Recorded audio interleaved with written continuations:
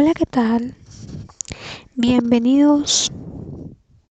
Mi nombre es Mayra Peinado y antes de empezar les compartiré una reflexión. Un sueño no se hace realidad mágicamente. Se necesita sudar, determinación y trabajo duro. Colin Powell. Bienvenidos a mi podcast.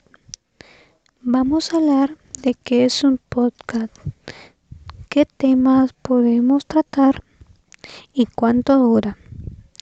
Para ello tenemos una invitada especial, Valery Felipe.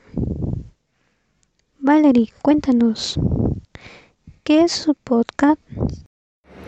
Hola, mi nombre es Valery Felipe. Bueno, un podcast para mí es como un programa de radio, pero más corto, en donde te enfocas en un tema. Lo puedes realizar con amigos, familiares, compañeros de trabajo. El espacio puede ser en cualquier lugar, siempre y cuando tengas una herramienta en donde puedas grabar. Interesante. ¿Y qué temas podemos hablar? Yo considero que el podcast es muy libre. En él puedes hablar lo que sea. Puedes hablar de amor, de psicología, de política. Pero siempre debe parecer que eres un experto en el tema. En serio, ¿y cuánto podemos tardar hablando del tema? ¿No hay tiempo estimado o un límite en específico? El podcast puede durar lo que tú consideres necesario para que la gente no se quede con expectativas del tema que trataste. Si vas a hablar de amor y te enfocas solo en un área, puedes considerar 15, 20 o media hora. Los podcasts regularmente duran 30 minutos porque no son tan extendibles. Muchas gracias por tus palabras y tus conocimientos.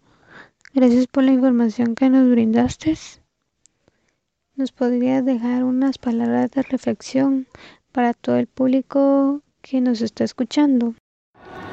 Para comunicarse de manera efectiva, debemos darnos cuenta que todos somos diferentes en la forma que percibimos el mundo.